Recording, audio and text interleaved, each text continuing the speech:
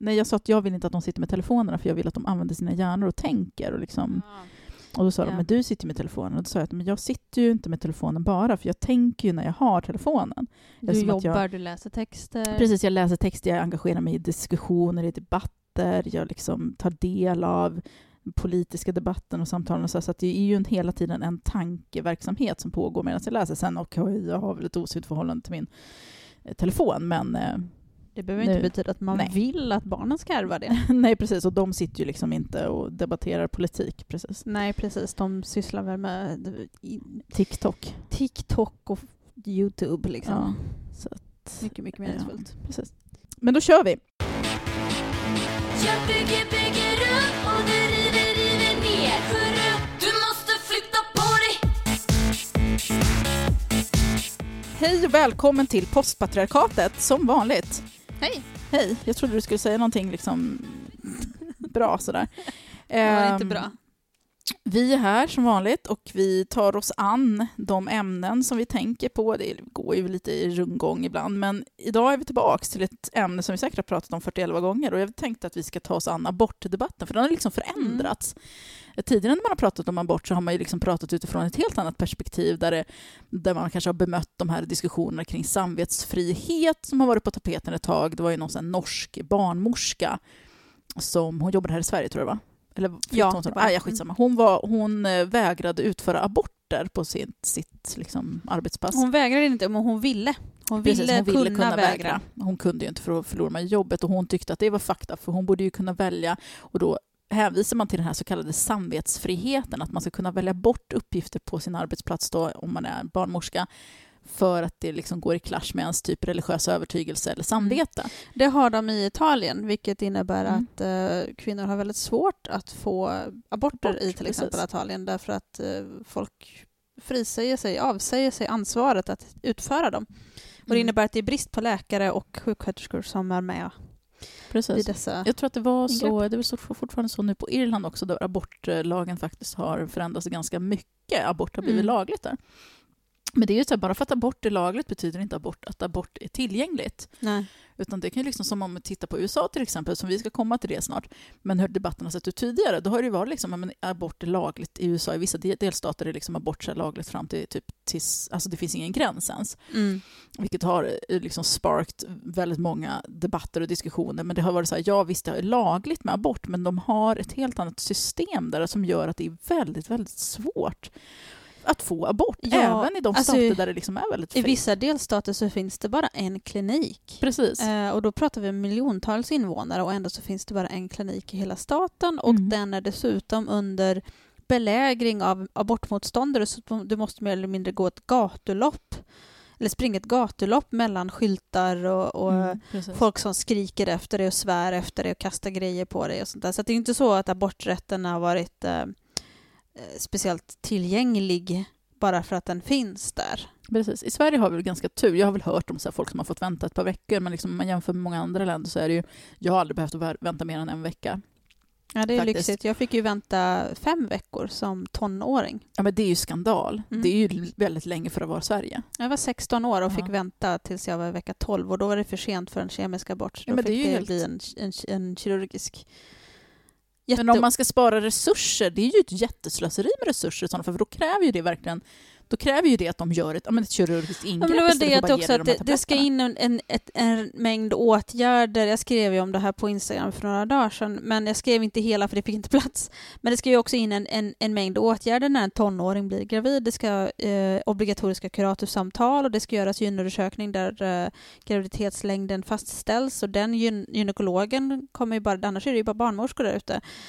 Det ska ju ställas av en gynekolog och den gynekologen kommer bara ut till ungdomsmottagningen en gång i månaden och då skjuts allting på det. Liksom. Men du bodde ju också på Grötö. Ja, precis. Så ute i Öckerö kommun, det är en jättebra, eller det var en väldigt bra ungdomsmottagning. Däremot, det betyder ju inte att själva proceduren som sägs, som sagt, om gynekologen kommer från Göteborg en gång i månaden och utför vissa grejer då, så och det är ju inte hon som utför själva kemiska eller kirurgiska aborterna naturligtvis, utan det görs ju på sjukhus. Så men då drar det ut på tiden och sen som sagt var det kuratorsamtal som var tvungna att få oss till också. Hon är där ute en gång i veckan och sen dessutom var det liksom dålig bemanning och det var sommar så att folk har semestrar. Så att det var svårt att få till. Ja, i Sverige. Annars är det generellt ganska bra här, men det är fortfarande väntetider och sånt där, och speciellt nu. Ja, det här var 20 år sedan också. Jag vet inte hur det ser ut idag. Nej, men det har inte förbättrats så vitt jag vet. Vården börjar ju försämras för de drar ju in så himla mycket resurser. Jag har ju hört, det har ju varit väldigt mycket prat just om det här med abort. Jag har ju bara gjort medicinsk abort, och då det går till så att du åker upp till sjukhuset och de stoppar upp 2 tabletter på dig typ, eller vad det är, vid livmodern. De sätter in dem vid livmodern och det startar liksom igång någon slags missfall skulle man kunna säga. Innan det så får du en tablett som du ska svälja som avbryter själva graviditeten. Det vill säga dödar fostret. Ja. Och sen dagen efter så får du 2 tabletter. Ja, så kroppen stöter ut då. Och det är en ganska enkel process. När jag har gått igenom alla mina 3 aborter, då har jag fått ligga kvar på sjukhuset och liksom, tills det har varit över, fått ligga ett par timmar och sen kommer de in och säger nu ska vi gå på toaletten och se vad som händer, och så kommer fostret ut och så går man hem och så blöder man i 6 veckor typ.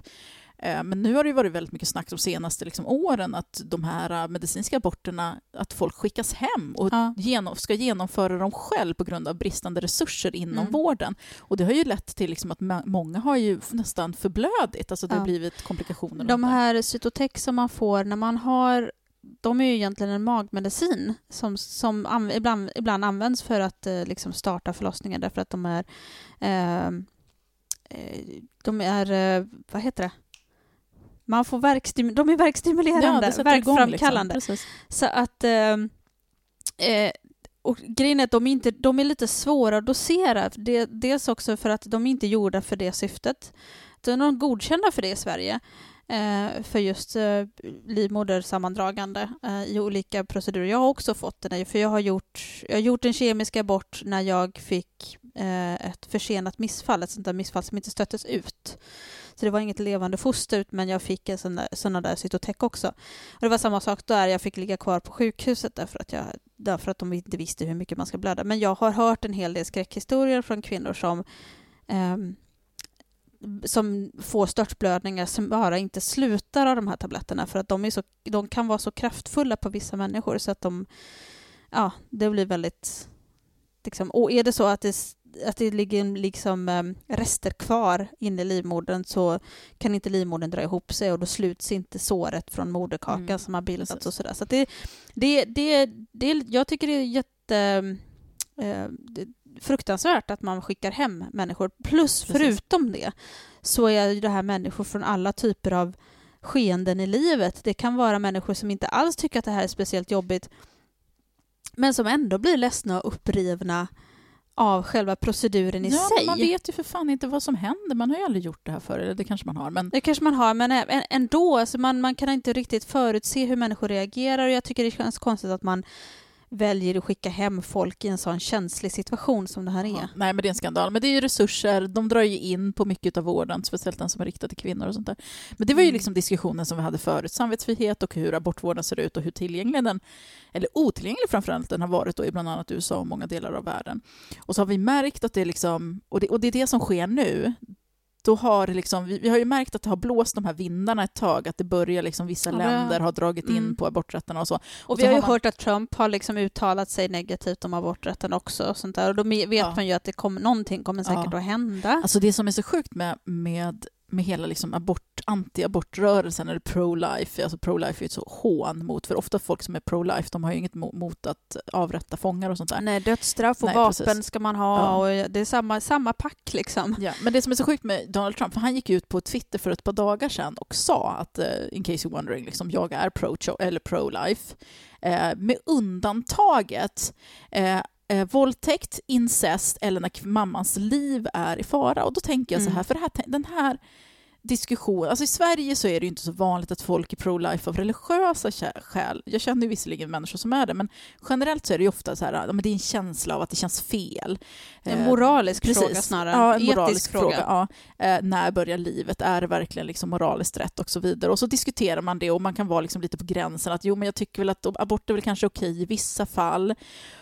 eller abort ska inte vara okej, förutom om mamman har blivit våldtagen eller om det är ett barn som är 11 år, 12 år. För det är ju eller om man har gjort 2 aborter så får man inte göra en tredje. Nej, precis. Konstiga regler. Ja. Och det där är så himla avslöjande för vad ens motiv är. För att om du är okej att en människa gör abort om de har blivit våldtagen eller om de gör en abort för att de är 12 år och blev våldtagen av pappa. Om du är okej med den aborten, då är du egentligen okej med abort. Det är bara det att det handlar om att bestraffa kvinnor som har haft sex på ett sätt som du inte tycker är okej. Att de har haft slarvigt sex eller liksom ansvarslöst sex eller sex överhuvudtaget.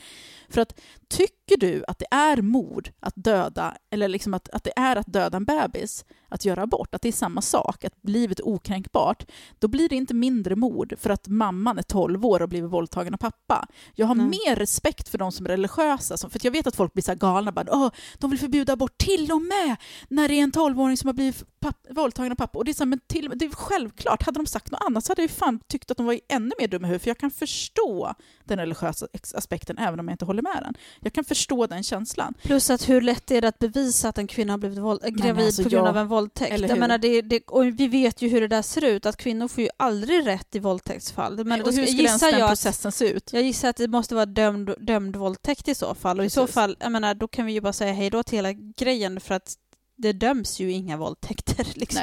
Nej. Men då är det. Det avslöjar liksom motivet hos personen som vill förbjuda de vissa aborter. För det handlar inte om att du tycker egentligen att det är mord.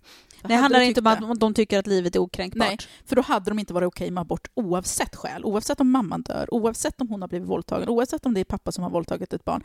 Därför att men det handlar liksom om att man ser ner på vissa kvinnor. För fan, du är så jävla äcklig. Vad fan gör du? Liksom går och knullar runt och inte skyddar och fan gör abort. Och speciellt när man har gjort flera aborter, då blir man lite extra äcklig. För fan, och det möter man så ofta det här att man borde inte få göra fler än 2 aborter. Ja, men va?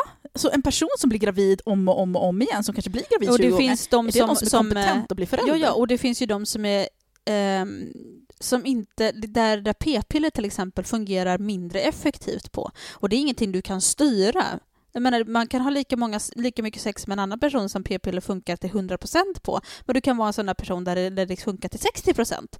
Sen tror jag att det är en kombination också av människor. Till exempel, jag har knullat jättemycket oskyddat och jag har inte liksom blivit gravid. Ja. Men sen så mötte jag Oscar. Bara frögurka.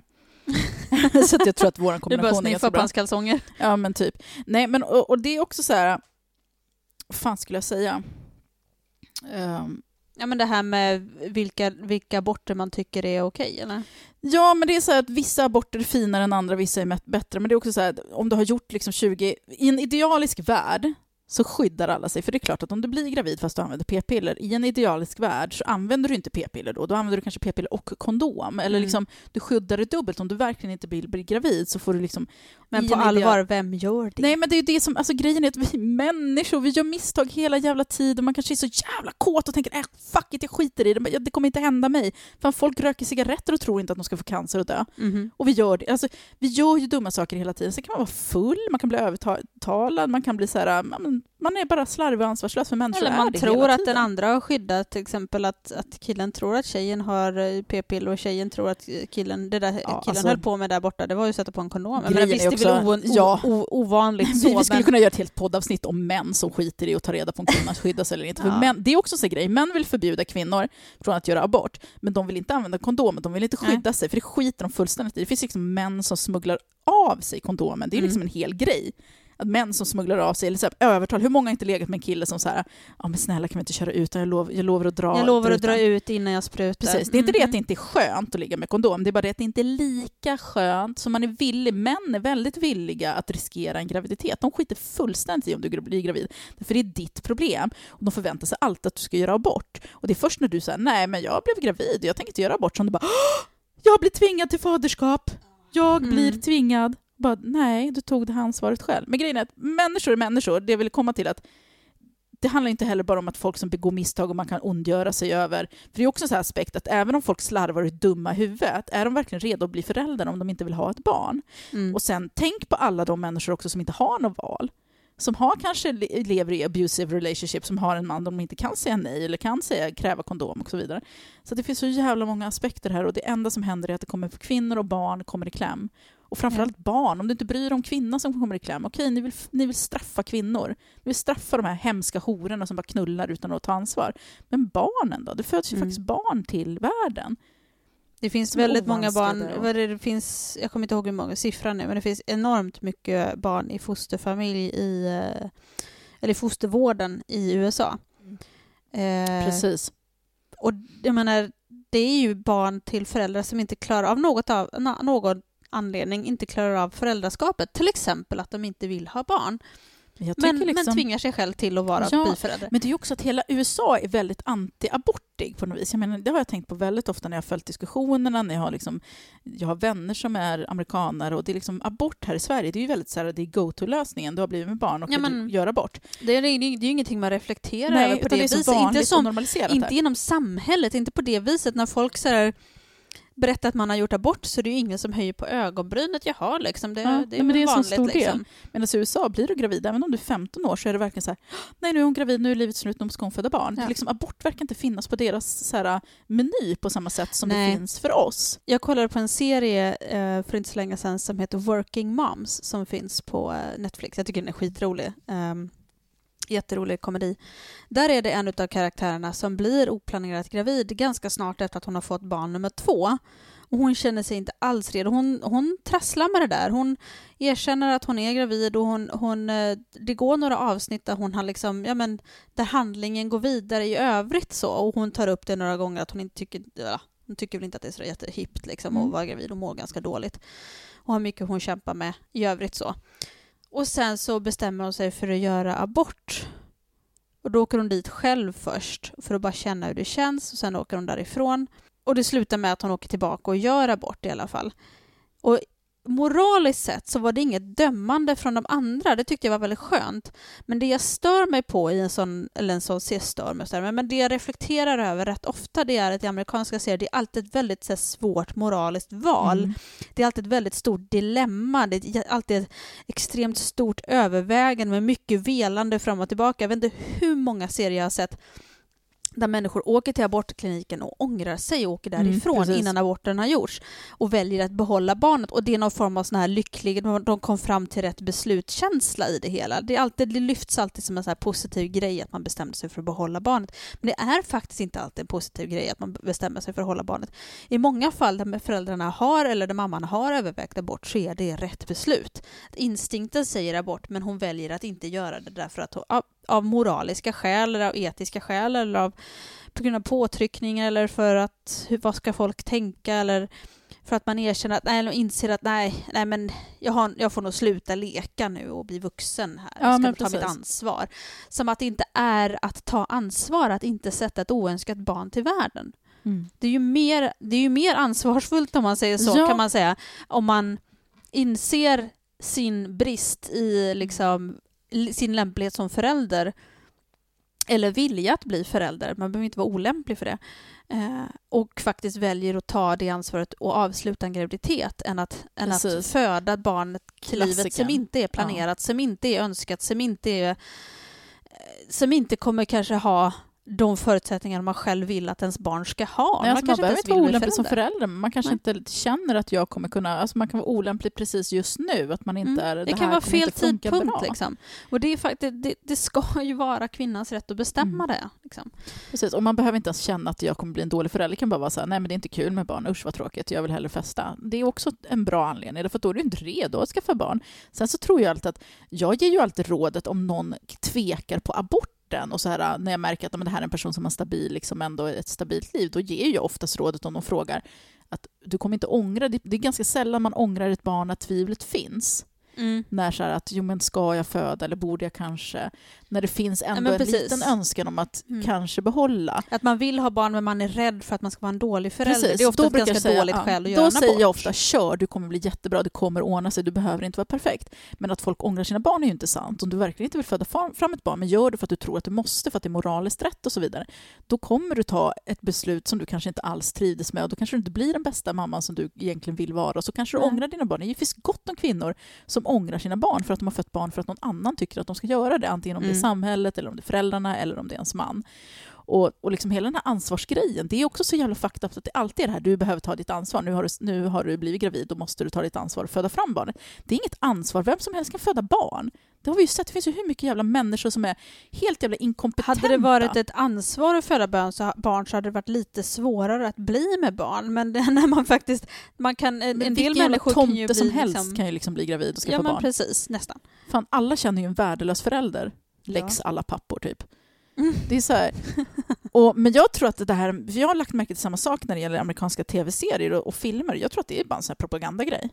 De försöker liksom påverka publiken. Det märker man extra mycket i just serier. Det jag tänkte på i den här Working Mom, det är att de faktiskt nästan inte firar, men att det är en så här märkbar känsla av lättnad efteråt i serien. Att hon är märkbart nöjd med sitt beslut. Och det gillar jag. Men jag gillar inte att de alltid måste slänga in den här moralkakan. Nej, men det har börjat komma lite mer progressiva grejer. Och jag tror att det är liksom för att liberaler typ gör film. Ja. Hela den här grejen med att det ska vara ett sånt himla stort beslut. Det har ju också varit så här återkommande i diskussioner och debatten att det är ingen som gör abort lättvindigt och det är ett sånt himla svårt beslut. Jag förstår att man säger så för att försvara att hela den här liksom myten om att det finns kvinnor som hellre gör abort än använder preventivmedel. Det finns absolut kvinnor som skiter i preventivmedel och tar dem som den kommer och måste jag göra abort så gör jag väl det. Men det är ju liksom... Ja, men det är inte samma sak som att man så här...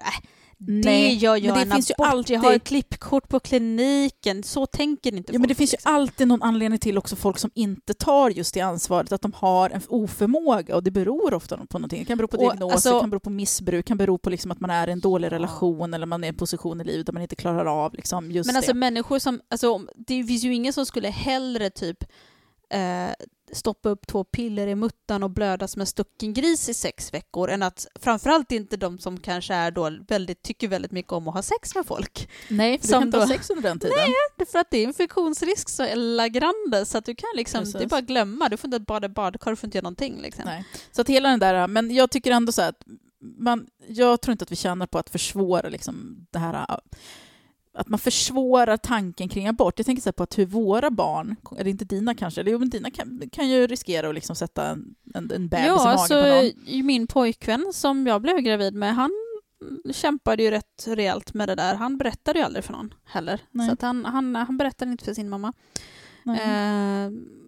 Jag tror han berättade för någon kompis. Han sa att han hade berättat för någon kompis men sen sa han att han hade glömt av vem det var. You're right. Jag tror bara han sa så för att han inte kände att han hade press men han på kommer sig. Inte ha, dina söner kommer inte ha någon bestämmande rätt överhuvudtaget. Nej, och det tänker jag kommer ju naturligtvis vara väldigt noga med att påpeka när den dagen kommer att jag märker att de börjar bli mera. Ja, men det är så här, du sätter ingen bebis i magen på det typ har jag pratat redan med Tamlin om. De har ju frågat frågor och såna grejer. Så då har jag sagt att även om kvinnor är de som bestämmer över sin kropp och såna här behöver skydda sig så ska pojkar inte springa runt och sätta bebisar i magen heller på kvinnor. För det är liksom, det är inte du som står där och behöver ta konsekvenserna. För en konsekvens kan ju vara att man inte märker att man blir gravid och sen helt plötsligt blir tvungen att föda fram barn. Det har ju hänt många. Eller så här, surprise, du är gravid i 9:e månaden. Ja, absolut. Nej, men jag tänker också på, just för att jag har en flicka så vill ju inte jag vill att abort ska vara lätt för henne. Jag vill att det ska vara så egentligen för alla kvinnor, att det ska vara lika lätt som att gå till tandläkaren. Alltså så här, både fysiskt, både mentalt, men också liksom praktiskt. Att det ska vara så här, men jag bokar en tid och så in ut så blir det liksom bara så här på en kort tid. Det ska vara, okej, nu är det jättelång väntetid i Stockholm på tandläkaren också. Det är också ett problem, men ni vet vad jag menar. Ja. Men att man ska kunna ta beslutet inte med hänsyn till moral och känslor utan baserat på det som är praktiskt. Och jag har ju gjort 3 aborter. Och för mig var det väldigt enkelt att ta beslutet. Jag behöver göra en abort och jag behöver göra den, jag ringer och jag genomför den. Det var enkelt så på så sätt. Jag hade inte de här liksom, tv-series stora dramatiska känslorna. Men jag skulle ju kunna säga, om jag ska vara riktigt ärlig, det är ingenting jag går runt och tänker på och mår dåligt över. För att det är också en sån här myt att kvinnor mår ju dåligt forever när de har gjort en abort och de ångrar sig och grämer sig. Jag hade nog inte genomfört i alla fall 2 av de aborten hade jag nog inte gjort. Kanske till och med den 3:e också. Om liksom the circumstances, vad heter det? Omständigheterna hade varit annorlunda. Min första abort gjorde jag med mitt ex och hade han sagt vi behåller det, då hade jag behållit det. Jag hade inte tvekat en sekund därför att jag kände liksom inte att jag ville göra abort. Men han var ju väldigt så här, om du inte gör abort då knuffar jag dig i trappen och så vidare. Han var väldigt så här, hotade mig med våld. För han var en sån självklarhet att jag skulle göra abort för han skulle fan inte sätta några barn till världen. Det får man kanske också tacka för å andra sidan. Alltså jag tror inte han hade gjort någonting så. Jag var aldrig rädd för honom på det sättet. Men det är han som pappa liksom. Ja, men precis. Och jag tog väl ett beslut med det i åtanke också. Att ska ska han vara pappa till ett barn? Vad kommer hans pappa misshandlade han liksom och kränkte han och hans syskon? Ska jag skaffa barn med den här mannen? Och du tvingas att ha en relation med den här personen på ett eller annat sätt i resten av livet. Och då var jag ändå i den här processen att jag kanske inte vill leva med honom så mycket längre. Så att hade jag skaffat barn med honom, det hade ju varit en konstant sorg i livet att tänka att ha ett barn med honom och hur elak och hemsk den här människan är. Så att den aborten är jag ju väldigt nöjd att jag gjorde, men jag kände ju då att jag kanske hade kunnat behålla den. Med Oscar, då var jag ju gravid typ efter en vecka. Så här, vi hade precis träffats och börjat ligga. Vi var ju inte ens ett par och det var så här, vad fan. Och det var väl rätt beslut. Snacka om kalldusch i förhållandet. Ja. Berättade du för Oscar då? Ja, det var hans mamma som märkte det. För han bara, men Natasha var det så dåligt senaste tiden. Hon är så trött och hängig liksom. Och Ingrid bara, men hon är ju gravid. För jag trodde att jag hade fått cancer. Jag bara, gud, varför är jag så trött hela tiden? För jag var så jävla trött.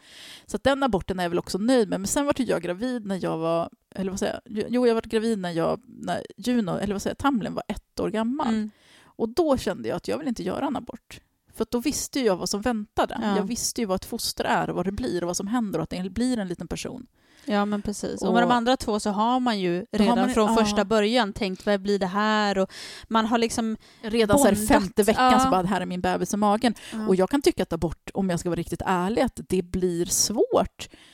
Jag förstår som sagt de som är, du vet, här rätt till livet och så vidare och pro-life och sånt där. För jag kan också känna att vart börjar livet, var slutar livet, det här kommer bli ett barn. Och de känslorna som man får kring det. Men jag vill inte uppmuntra den tankegången därför att det skadar. Ja, och det är ju väldigt mycket upp till var och en och det är väldigt individuellt. Jag menar, för mig var det ju inte det var en svår process att få igenom min abort för att det av ovanstående orsaker liksom. Men det var ju inte ett svårt beslut. Sen tror jag inte att om jag hade tvekat på det beslutet så hade säkert folk runt omkring, mina föräldrar, min pojkvän och sånt, försökt mig få att göra en abort. Men det första min pojkvän sa, det var en av de sakerna som jag ändå kände så här i efterhand, att alltså, vi må ha båda haft våra jättestora brister så tidigt i livet. Och vi hade naturligtvis inte varit lämpliga föräldrar, tycker jag. Men det ska han ha liksom inte en applåd för, men alltså det är jag glad för. Han sa väldigt tidigt, det första han sa, det var att jag kommer stötta dig oavsett vad du gör. Och det är helt och hållet ditt beslut. Han vill inte ens berätta för mig vad han tyckte innan jag hade bestämt. Nej, men det är rätt, det är rätt svar. Ja. Och det kommer jag försöka lära mina söner också. Jag tänker också så här att jag har ju tänkt väldigt mycket att om Ninja blir gravid när hon är liksom under 18 eller under 30, men under 18 i alla fall, att hon är barn, då kommer jag har tänkt att jag kommer säga till henne att du ska göra abort. Jag kommer inte ge henne någon liksom tanke att ens tänka annorlunda. För jag vill inte att hon föder fram ett barn när hon är så ung, för det förstör väl. Nej, men jag skämtar. Under 18, när hon är tonåring. Ja.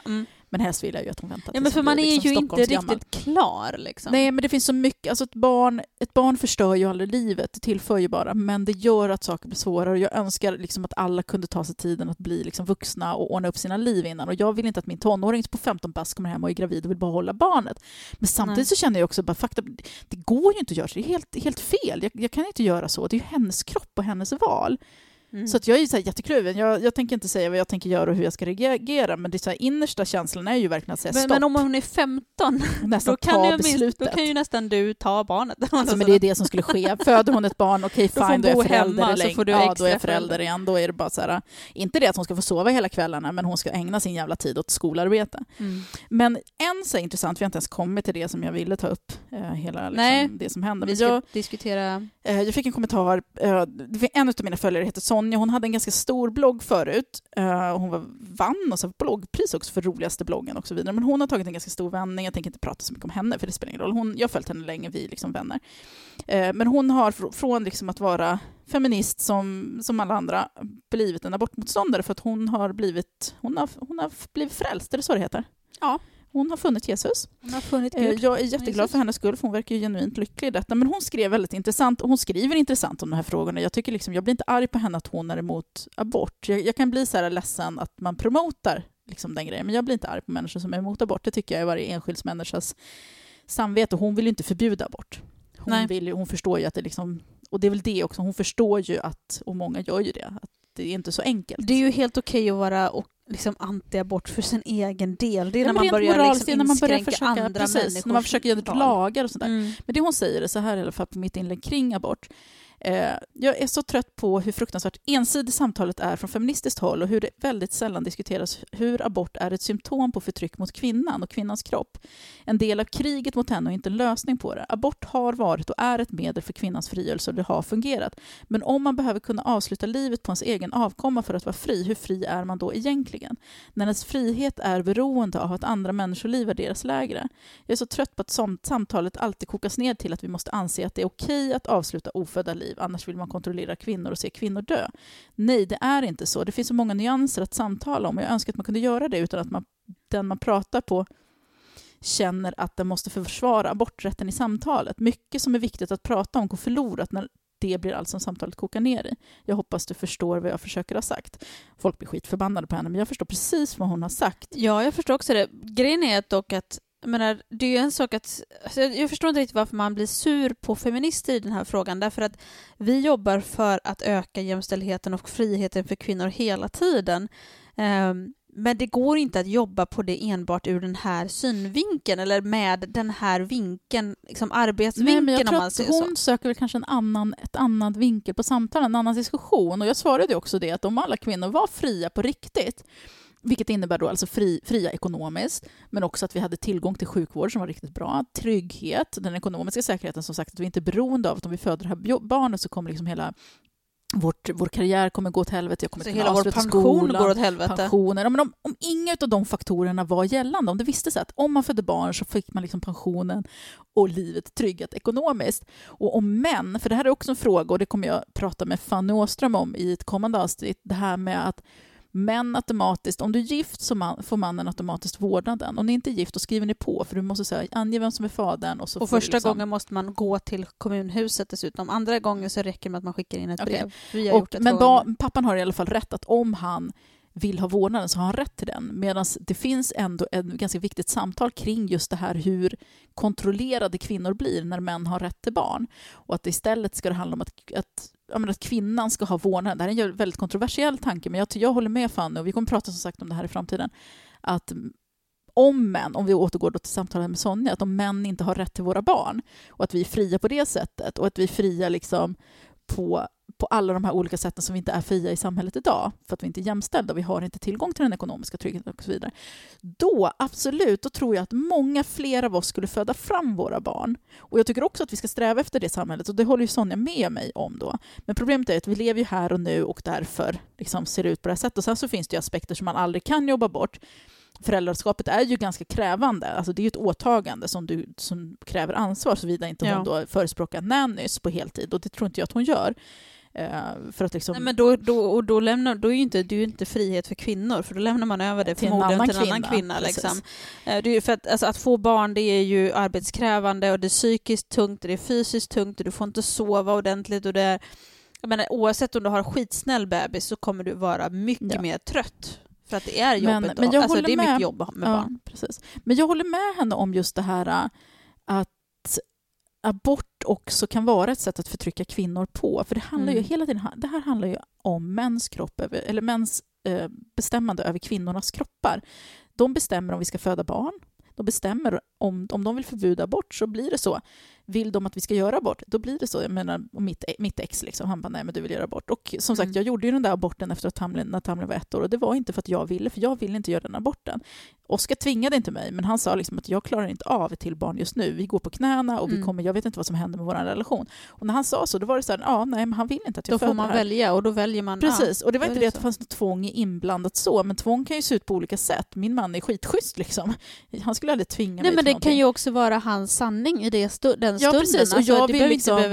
det är ju inte nödvändigtvis tvång eller en uttänkt övertalningsteknik, utan det handlar om att man också måste vara någonstans ärlig med varandra i relationen. För att även om det naturligtvis är mer jobb för kvinnan att ha barn och föda barn och bära barn och amma barn. Det var ju och mitt argument barn. När vi blev gravid med Juno. Då var det bara så här, men snälla, det är jag som gör det. Så att... Jo, nej men däremot så är det ju ett ansvar som båda delar på sätt och vis. Och framförallt det ekonomiska ansvaret för 3 barn kostar mer. Så enkelt är det ju. Liksom. Alltså liksom nätter och som sagt, Tamlin var ju 1 år gammal. Det blir ju väldigt brutalt. Och sen så kanske man också vill ge... Alltså det finns ju många skäl. Han kanske kände att han ville få mer tid med Tamlin först innan. Alltså, som sagt, Men det är ju inte svartvitt. Nej, det är ju inte det. Det är inte bara kvinnans val på det sättet, utan man vill ju ta hänsyn till den man lever med. Och det valde jag att göra. Men jag håller med Sonja om att det används väldigt ofta, alltså det är ju ett förtryck mot kvinnor också att tvinga kvinnor till abort, för att man kan som sagt, tvång kan vara väldigt subtila, det kan se ut på olika sätt. Med mitt ex var det ju då våld, med Oscar var det mer så här att men jag ville liksom inte att riskera vår relation eller hans psyke. Och jag tror liksom att problemet det kokar ju ner till liksom att män och det här ojämställda samhället som vi lever i försvårar för kvinnor. Så jag tror absolut vi skulle kunna få ner abortstatistiken och gravidstatistiken om kvinnor var fria på ett annat sätt. Så att jag tycker att hon har en bra poäng. Jag förstår inte varför folk blir så arga, men det är väl det här att man sätter sig i försvarsposition direkt. Eftersom att jag känner Sonja och vet att hon inte är en illvillig människa och det som hon pratar om kommer från hjärtat, ifrån hennes tro om att Gud inte vill att vi ska göra abort. Då kan jag respektera det och ha ett samtal kring ändå andra aspekter också som är ganska viktiga, för att vi är väldigt, jag kan också vara så här bara, abort till alla, och sen så glömmer man lite bort att shit, vänta, vill vi göra abort? För jag vill, alltså om jag tänker efter, jag vill ju inte. Men jag hade nog hellre låtit bli att bli gravid, om man säger så. Och det kan vi ju snacka om. Alltså, jag menar, jag hade en som jag tyckte det ganska god undervisning om hur det där systemet fungerade, men ändå så fattade jag inte. Jag trodde ju att man var säker efter mensen. Ja, men det är svårt att veta. Vad fan? Men det är ju egentligen inte alls. Det är ju precis innan mensen man i så fall går säker. Så jag chansade, för jag sa, men jag har precis haft mens, så att det ska nog gå bra. Så, för att vi var unga och dumma och jag menar, han var min första pojkvän, jag var hans andra flickvän, så vi hade inte så jättemycket under bältet heller liksom. Vi visste, hade inte riktigt koll. Så att ja. Nej, men det är svårt. Och Men till det som vi skulle prata om från början. Nu ska vi bara göra en liten parentes. Det har ju hänt grejer. Abortdebatten har ju pågått länge. Yeah. Men nu har det hänt grejer. Och inte till det positiva. Du kanske vill dra lite vad som händer medan jag smsar min man här. Absolut. Det var ju för några veckor sedan så röstade delstaten Alabama i USA igenom en ny lag som gör abort till ett grovt brott om man begår det efter det som de kallar för det blir ett grovt brott, alltså ett felony i USA, det är alltså ett statligt brott i princip, efter det som de kallar för the fetal heartbeat law eller något sånt där. Och att det vill säga att efter att fostrets hjärtljud har upptäckts får man inte göra abort, för då är det ett grovt brott.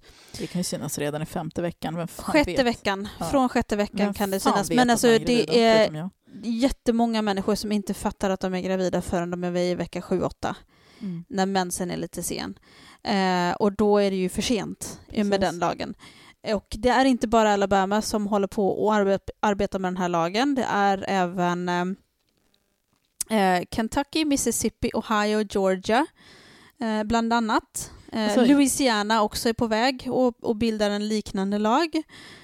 Ja, alltså Alabama har ju godkänt den, men grejen är ju då att den strider mot liksom den här, jag vet inte, liksom, jag kan inte alla begrepp, men det liksom finns någon slags, det är inte så Roe versus Wade. Precis. Roe v. Wade som de kallar det. Det är ju ett högsta domstolen beslut som på 60-70-talet någon gång. Ja, så det går inte att genomföra den här lagändringen, utan de ska ju upp i högsta domstolen eller vad det är, för det går liksom inte bara så här, även om de har röstat fram de har röstat igenom att de vill göra det här, men det är fortfarande måste gå olagligt igenom att genomföra det, eftersom kvinnor har rätt till abort. Problemet är att Trump har fått in 2 stycken konservativa högsta domstolsdomare, och då är majoriteten på den konservativa sidan, och då vet vi ganska säkert att de här lagarna kommer att bifallas. Så att bara för att alltså Alabama är först ut med att liksom formulera en lag, men alla de andra staterna som jag nämnde är ju på gång med det. Några som har så här 8 veckors gräns som de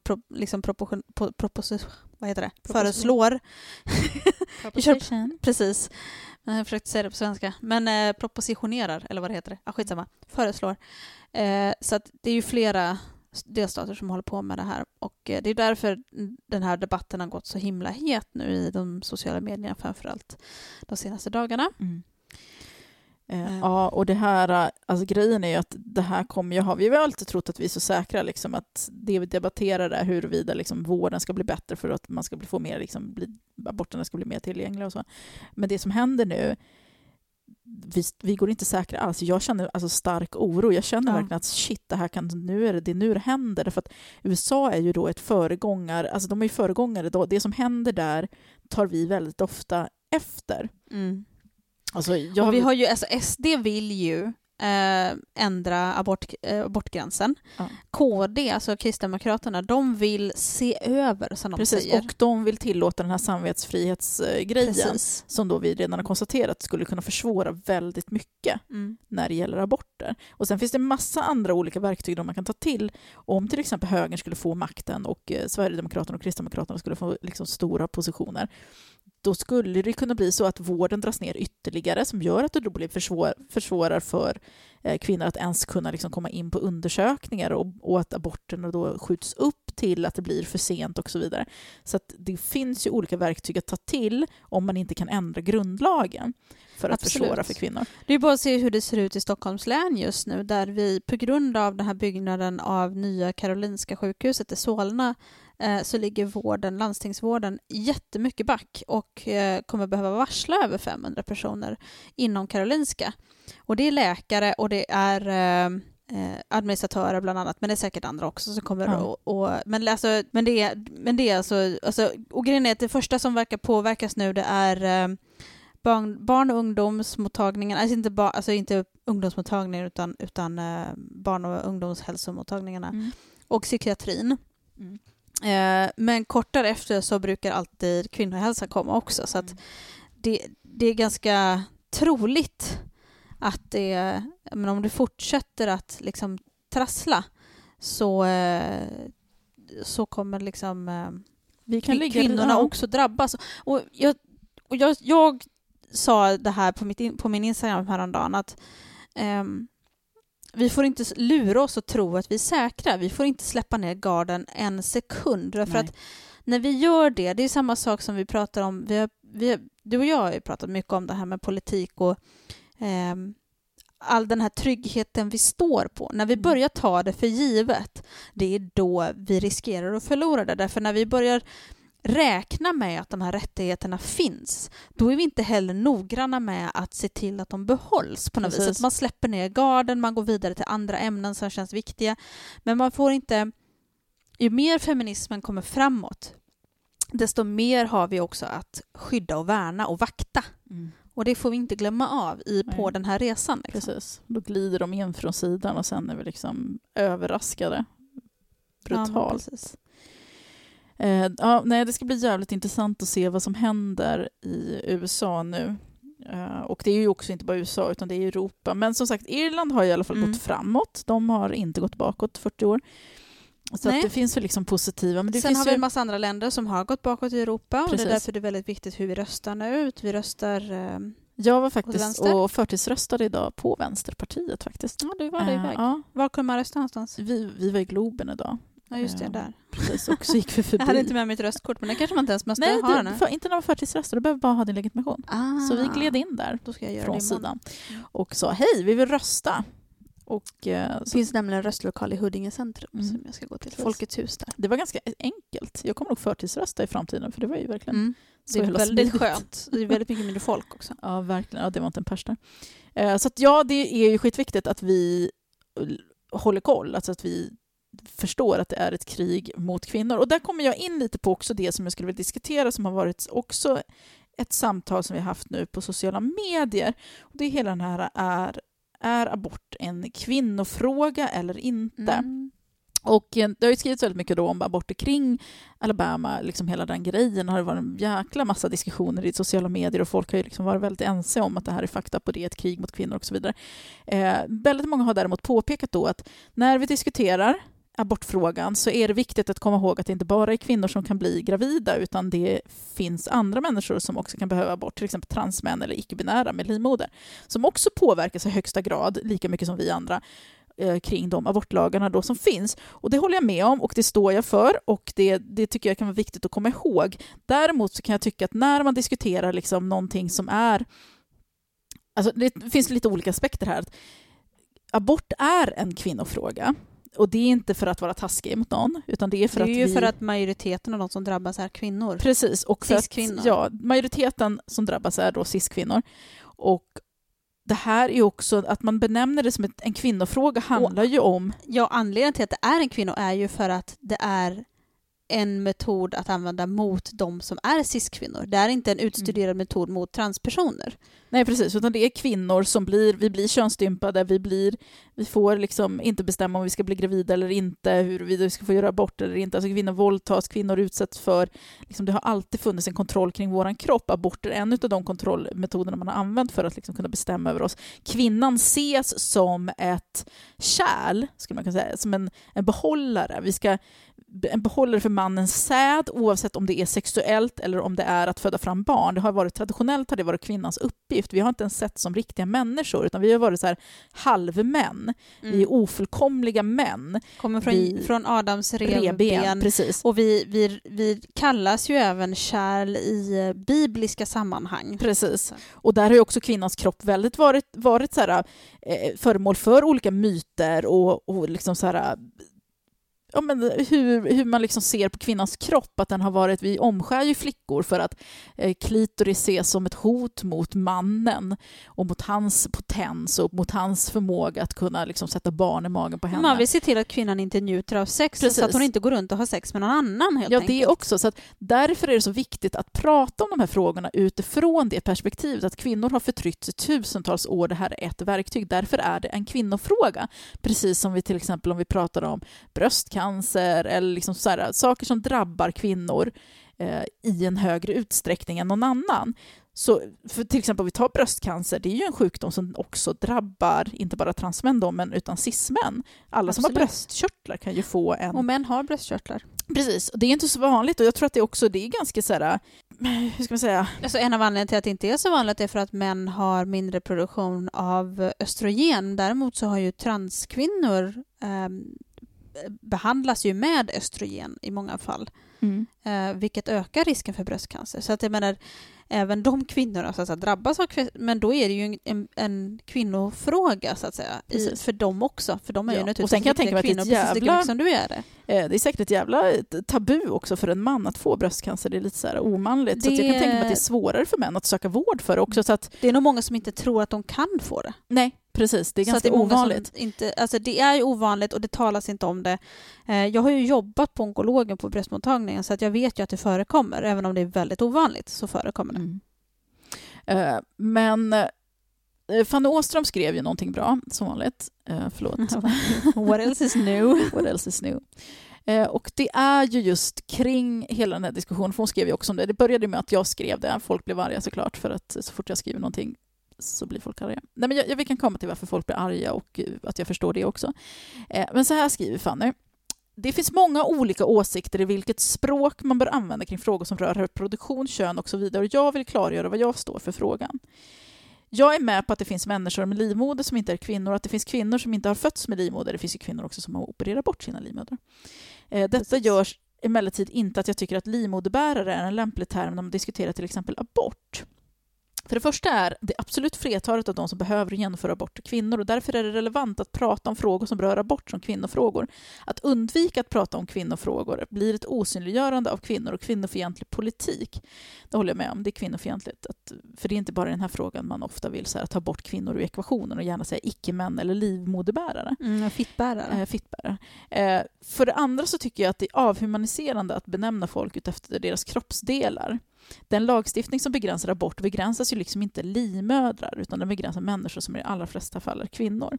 Jag tycker också att man förlorar den politiska och historiska dimensionen av kontroll av kvinnors reproduktiva förmåga om man talar om det som en fråga för livmoderbärare.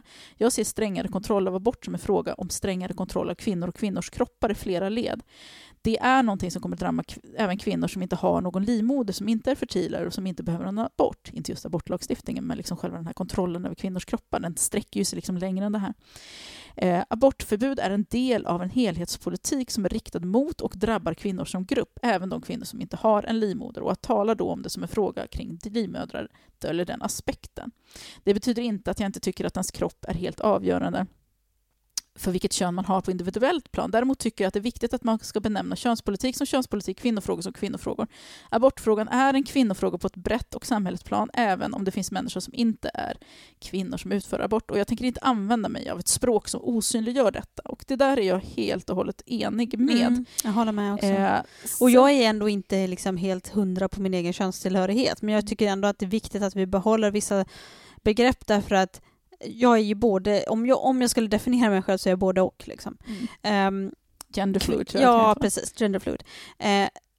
Kvinnan i mig är ju den som blir drabbad på något vis. Alltså det är ju de delar av mig som tillhör den traditionellt kvinnliga, om man säger så. Det som förknippas med kvinnor och det som gör att jag kvinnofieras. Precis, patriarkatet ser det som en kvinna oavsett vad du ser precis. Det. Alltså, det finns 3 människor typ, förutom ni som lyssnar då, som vet att jag är något annat än kvinna. Liksom. Så att jag menar, för alla andra inom vården, jag bryr mig inte om att berätta för dem att jag är transperson, eller om jag nu är det. Liksom. Alltså, det för inte liksom, dialogen vidare, det ger mig ingenting, det gör ingen skillnad i min till skillnad vård. Från, det vill jag kan inte få sämre vård, känns det som. Nej, men om du hade varit transperson som hade velat transitioneras, eller liksom behövt någon annan form av ord. Men som liksom icke-binär eller som genderfluid så påverkar det, alltså jag upplever inte att det skulle ha någon större påverkan på mig, därför att de åkommor jag söker för har ingenting med mitt kön att göra, det har med min kropp att göra. Så att jag menar, det är liksom ovidkommande för mig. Så därför så har jag brytt mig om att men det är ju det som är grejen också, att kvinnoförtryck är ju mycket en materiell verklighet. Det är ju visserligen transfrågan också, men det är en annan materiell verklighet som är liksom, där det har blivit... Ja, det är skitsamma. Och grejen är att när du pratar om din upplevelse som eventuellt transperson, så är ju det bara din upplevelse. Du talar inte från någon annan. Nej. För det finns ju de som behöver en annan slags vård. Du känner ju att du inte behöver det. Ja, och det finns jättemånga som, jag förstår att det finns jättemånga som har behov av att transitionera och vara öppna på ett annat sätt än vad jag känner att jag har ett behov av. Så att jag menar, det säger ingenting om alla andra, det säger bara någonting om hur jag resonerar. Du är bara en person med spexig hårfärg. Att jag har inte så mycket med spexiga. Nej, du har slutat med de spexiga hårfärgerna. Jag är lite besviken över det. Jag saknar det här gröna. Alltså, det slet så jävla mycket på håret. Jag hade ju liksom barr till slut. Skitsamma. Ja. Nej, men så att jag förstår den här grejen, samtidigt som jag känner så här att jag tycker det är svårt, för jag tycker så här att jag tycker det är jätteviktigt att inkludera människor och inkludera transpersoner också i den här diskussionen. För att, men jag ser liksom till exempel de här lagändringarna som sker i USA nu, eller de här försöken till lagändringarna, de är ett direkt resultat på feminismens framsprång. Snarare än någonting annat. Det här är en motreaktion. Det är som alla de här förtalsårtalen i Sverige mot MeToo. Det här är liksom direkt motreaktion på att kvinnor vågar studsa upp, och kvinnor och icke-män och svarta människor vågar stå upp och säga någonting och vågar kräva saker och vågar säga emot de här vita männen som bestämmer allting. Och det här är deras sätt att försöka hålla oss på mattan och ta ifrån oss friheter som vi tar för givet, därför att de vill att vi ska veta att vi aldrig går säkra. Precis. De är ju det fullkomligt medvetna om vad de gör. Det är ett krig mot kvinnor. Precis. Sen pågår det ett krig mot många andra grupper också. Absolut, det pågår ett krig mot transpersoner, mot svarta, mot spansktalande, mot många grupper, alla som inte är vita ursprungsbefolkning och allt möjligt sånt där. Det pågår mot barn. Men det är det som är grejen också, att den här, för att jag tycker det är svårt, för jag tycker att det är jätteviktigt att inkludera, men jag vet inte riktigt vad det innebär att exkludera och inkludera, för att det är ju liksom, hela orden är så laddade med massa värderingar. Man vill inte exkludera någon, man vill inte att någon ska vara utanför, och det här är också en fråga då som drabbar väldigt många andra. Det drabbar ju inte bara cis-kvinnor, utan det drabbar ju som sagt transpersoner på olika sätt, och de behöver ju också ha rätt till samma vård som oss, och rätt att liksom behöver vi prata om att det drabbar dem också, för annars kanske de osynliggörs inom vården och så vidare. Men då är det så här, men vad betyder exkludera? Är exkludera alltid per automatik dåligt? Kan man inkludera fast man är exkluderande? Alltså, förstår du vad jag menar? Jag förstår knappt. Jag har inget svar. Alltså, jag det är bara tror att om man använder sig till exempel begrepp som kvinnofråga och sånt, då får en fråga med slagkraft. Jo, jag tror och det är ju i allas intresse som har en livmoder att den här frågan är slagkraftig. Ja, alltså vi kvinnor kommer ju inte ta varandra händerna och bara springa utan att liksom plocka upp alla andra som ska med. Alltså vi är ju väldigt kvinnor som grupp, och feminister som grupp är ju ändå väldigt inkluderande, även om vi ibland exkluderar för att vi inte vet bättre och så vidare. Men jag tror det är ingen som vill att inte till exempel okej, det finns ju en liten falang med rabiata transhatare som gärna skulle se att de skickades till månen, men jag tror att de flesta, även de som tycker kanske att transpersoner inte existerar på riktigt, utan att det finns ju de som påstår då att de är de här helt galna människorna. Alltså som det finns massor med människor som säger massa dumma saker. Ja, men precis. Jag tror att inte ens de vill ju att transpersoner inte ska få vård. Men jag vill ju vara inkluderande, samtidigt som jag tror att det är så otroligt viktigt då att prata om saker ur ett kvinnoperspektiv. Samtidigt som att det är liksom olika situationer kräver ju olika språk. Men om jag skriver om abort ur ett väldigt så här politiskt statement, manifestsätt, så här att kvinnor är hotade, det pågår ett krig mot kvinnor, bla bla bla bla bla bla bla bla bla, då använder jag det ordet. Men om jag ska så här prata eller kanske skriva en sån här liten pamflett om vilka som bör söka vård, då kanske jag riktar mig till kvinnor och transpersoner eller kvinnor och andra som har livmödrar. Det är liksom, jag tycker inte att det är fel att ha ett inkluderande språk, och jag skulle aldrig ondgöra mig över någon annan som skriver ett inlägg där de skriver livmodersbärare heller, för där bryr jag mig inte så mycket om den frågan. Fanny, hon tycker att det är ett problematiskt ord så, men jag bryr mig inte så mycket om andra använder det. Jag tycker att det är ju upp till var och en. Precis, så att jag ser inte det som ett hot på något sätt. Däremot så står jag ju för att jag tycker det här. Men det är inte så här, jag driver inte det som en kamp mot liksom transpersoner, för transrörelsen är ju väldigt viktig, och jag tycker att den är viktig och jag vill stötta den. Och det innebär ju inte att vi alltid kommer vara ense. Men det är ju det här också, liksom, jag känner lite grann så här att dels så är det egentligen bara kvinnor man förväntar sig ska ta hänsyn till alla andra och inkludera alla andra. Man kräver inte det utav nej, det är ju ingen slump. män. Det är ju ingen slump alls. Nu kommer jag inte ihåg exakt vad det var för liknelse jag hade tänkt att dra nu, men jag tänkte på det här med Gudrun Schyman versus Robert Aschberg. Lite grann efter förra avsnittet vi spelade in. Där Gudrun Schyman fick ganska mycket skit för att hon syntes på bild med Fredrik Virtanen. Medan Robert Aschberg, det ondgjorde man sig över i ungefär 2 sekunder, och sen gick man vidare, för han är ju en skitstövel och en töll på en bajskorv liksom så. Men man ställer inte honom mot väggen. Man liksom säger, han är dum i huvudet, och sen så går man vidare. Men Gudrun Schyman lägger man ner skitmycket energi på att smutskasta och försöka dreva igång någonting på. Varför sker det inget drev mot Robert Aschberg som betedde sig som ett jävla arselhuvud liksom, i den här debatten, vad man ska kalla det. Men han har en historia också av att kunna bete sig över gränser. Ja, men det spelar ju ingen roll. Varför låter man det passera då? Varför avskriver man folk som dumma i huvudet istället för att liksom ställa kraven på den här personen då och faktiskt jaga honom lite grann och säga att hur tänkte du här egentligen? Du har jävla dålig diskussionsteknik. Kan du bli en bättre moderator kanske? Du kanske ska, men alltså på allvar, det finns ju massa saker man skulle kunna säga till honom. Varför går inte folk igång en masse så att säga på samma sätt på honom? Nej, men det är alltså alltid kvinnor som det är alltid kvinnor som ska vika sig. Det är alltid kvinnor som ska anpassa sig. Det är alltid kvinnor som ska inkludera alla andra och se till att alla andra har det bra framför sig själva.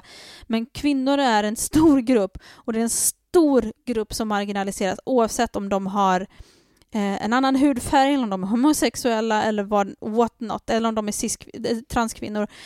Det är en väldigt stor grupp som hela tiden åsidosätts. Så att det är väldigt stora frågor. Och bara för att man lyfter ett ämne som en specifik kvinnofråga framför allt, även om det naturligtvis, som du säger, drabbar många andra än bara kvinnor, så är det fortfarande en överväldigande majoritet som det drabbar är cis-kvinnor.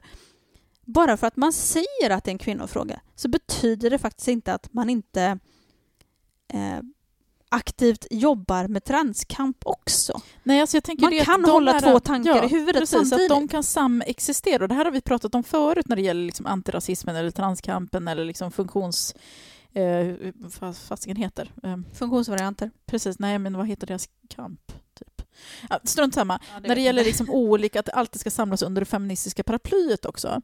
Nu så måste man ju, i feminismen så måste man ju ha ett visst perspektiv. Du måste ju ha ett transperspektiv, därför att det finns transkvinnor och det finns transpersoner som kvinnifieras som kommer att bli förtryckta som kvinnor, oavsett liksom om de är kvinnor. Det finns även transmän som kanske inte har transitionerat som kommer att förtryckas som kvinnor och så vidare. Så du måste ha det perspektivet inom feminismen. Men feminism är inte per automatik likställd med transkamp, för transkampen står på den står på egna fötter och den är jätteviktig och den är precis lika viktig som kvinnokampen. Men det är liksom systerkamp. Precis som Black Matters Black Lives Matters rörelsen och hela liksom antirasistiska rörelsen, den står ju för sig själv. Den är inte alltid feministisk och feminismen är inte antirasism. Däremot måste du ha ett antirasistiskt perspektiv som feminist, därför att det finns kvinnor som har andra privilegier och det finns kvinnor som är marginaliserade på flera sätt än en och svarta kvinnor har inte samma erfarenheter, samma upplevelser eller samma liksom blir bemötta på samma sätt som vita kvinnor och så vidare.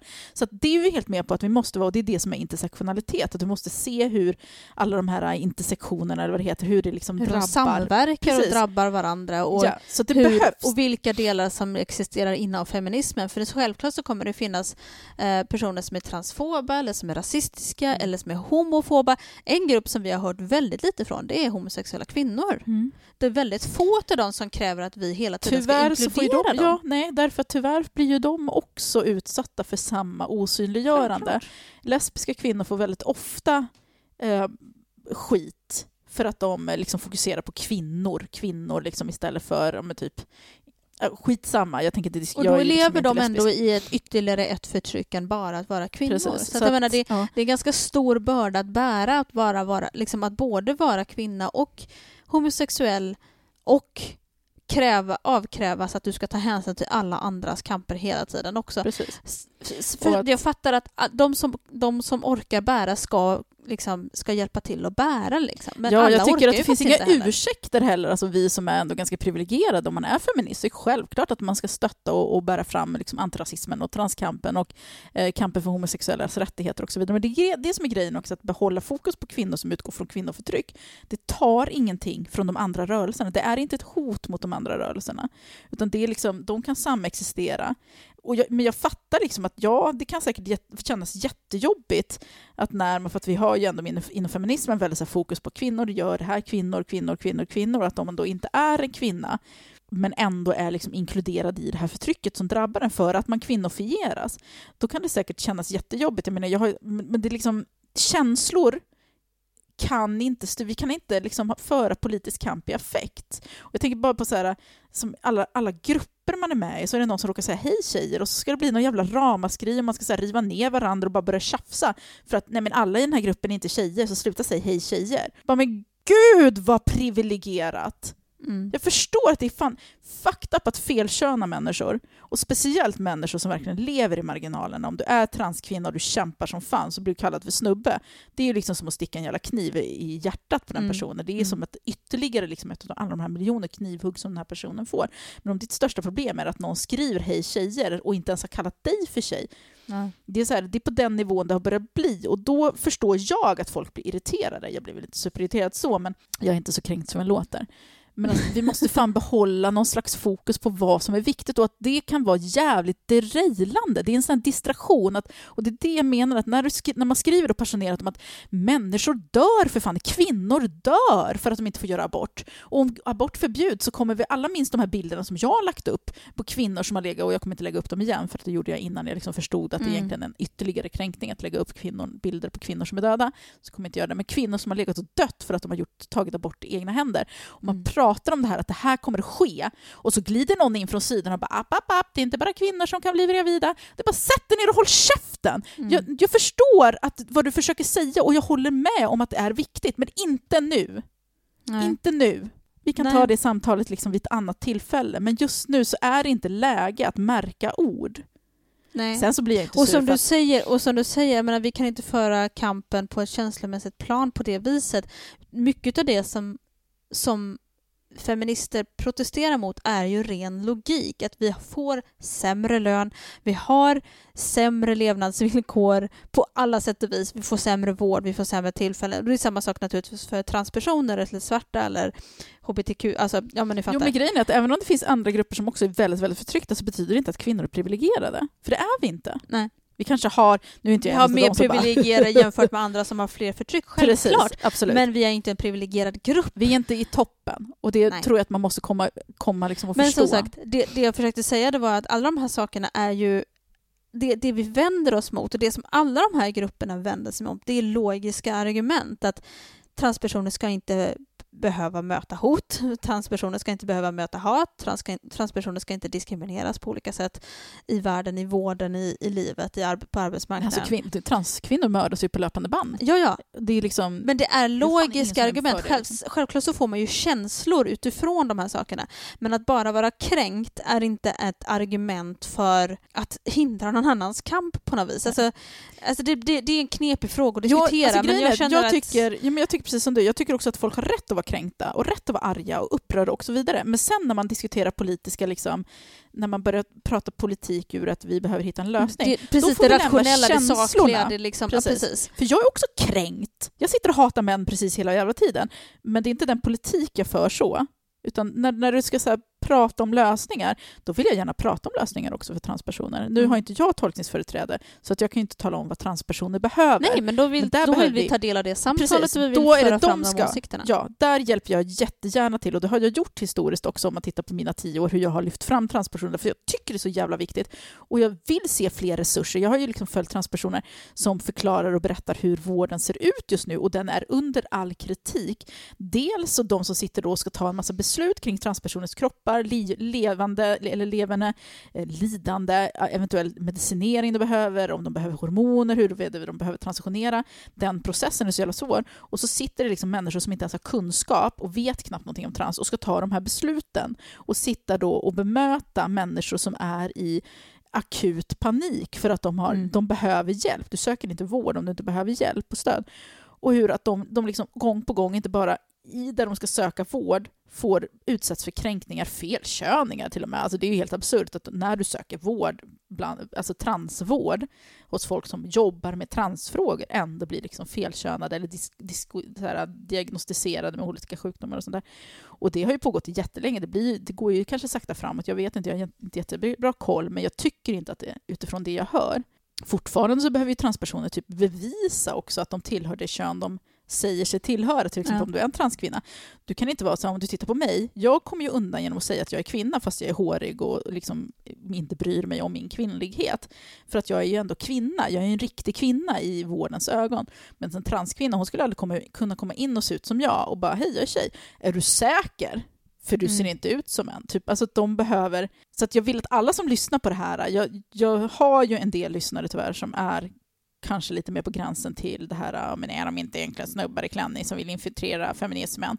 Vilket är också en hel absurd grej. Det finns ju en hel rörelse inom feminismen, alltså mest i amerikanska feminister, där de liksom påstår att transkvinnor är män som försöker infiltrera och skada kvinnor. Och det är så här, det finns nog andra metoder för män att skada kvinnor på än att utsätta sig för en livsfara. Det finns ganska mycket raka, lätta, enkla vägar för män att skada kvinnor på. Det känns som en jävla jobbig omväg att ta. Ja, precis. Om man ens överlever den. Det säger sig självt den. Att det liksom inte är... Ja, precis. Om det ens överlever. Det är 3 kvinnor nu som har blivit mördade. 3 svarta kvinnor som har blivit mördade de senaste dagarna som är transkvinnor. Och det här pågår precis hela tiden. Ja. Men abort är fortfarande en kvinnofråga, så att vi avslutar det här avsnittet, invänta drevet, och så får vi höras nästa vecka. Har du någonting att tillägga, för att klockan börjar bli mycket?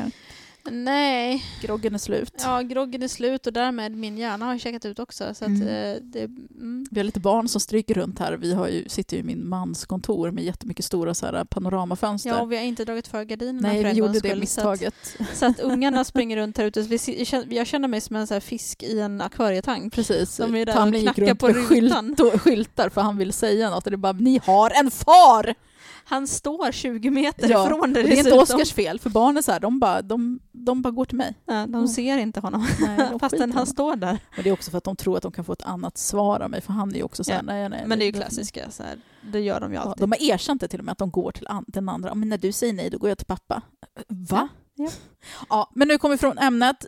Abort har jag inte gjort 3 gånger. Hur var det finns ett South Park-avsnitt där vad är det? Då är det Cartmans mamma som går till läkaren och frågar om hon kan göra en abort, och då frågar läkaren hur långt gången är du? 9 år, säger hon då. Och ibland undrar man ju. Precis, nej, jag älskar mina barn. Nej. Jag är glad att jag inte gjorde abort med dem. Och jag är glad att jag gjorde abort med de andra då, för då hade inte, om jag inte hade gjort det så hade inte de här 3 funnits. Så, men vi får höras nästa vecka. Det gör vi. Jag älskar er. Det gör jag med. Hej då. Hej då.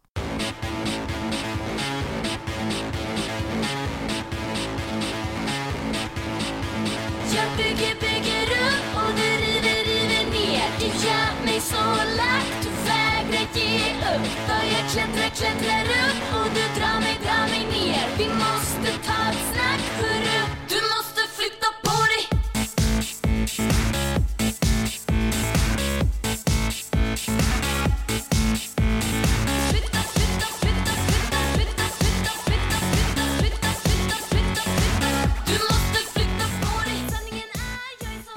Låten ni precis hörde är Flytta på dig av Alina Devereski, som vi har fått tillstånd att använda.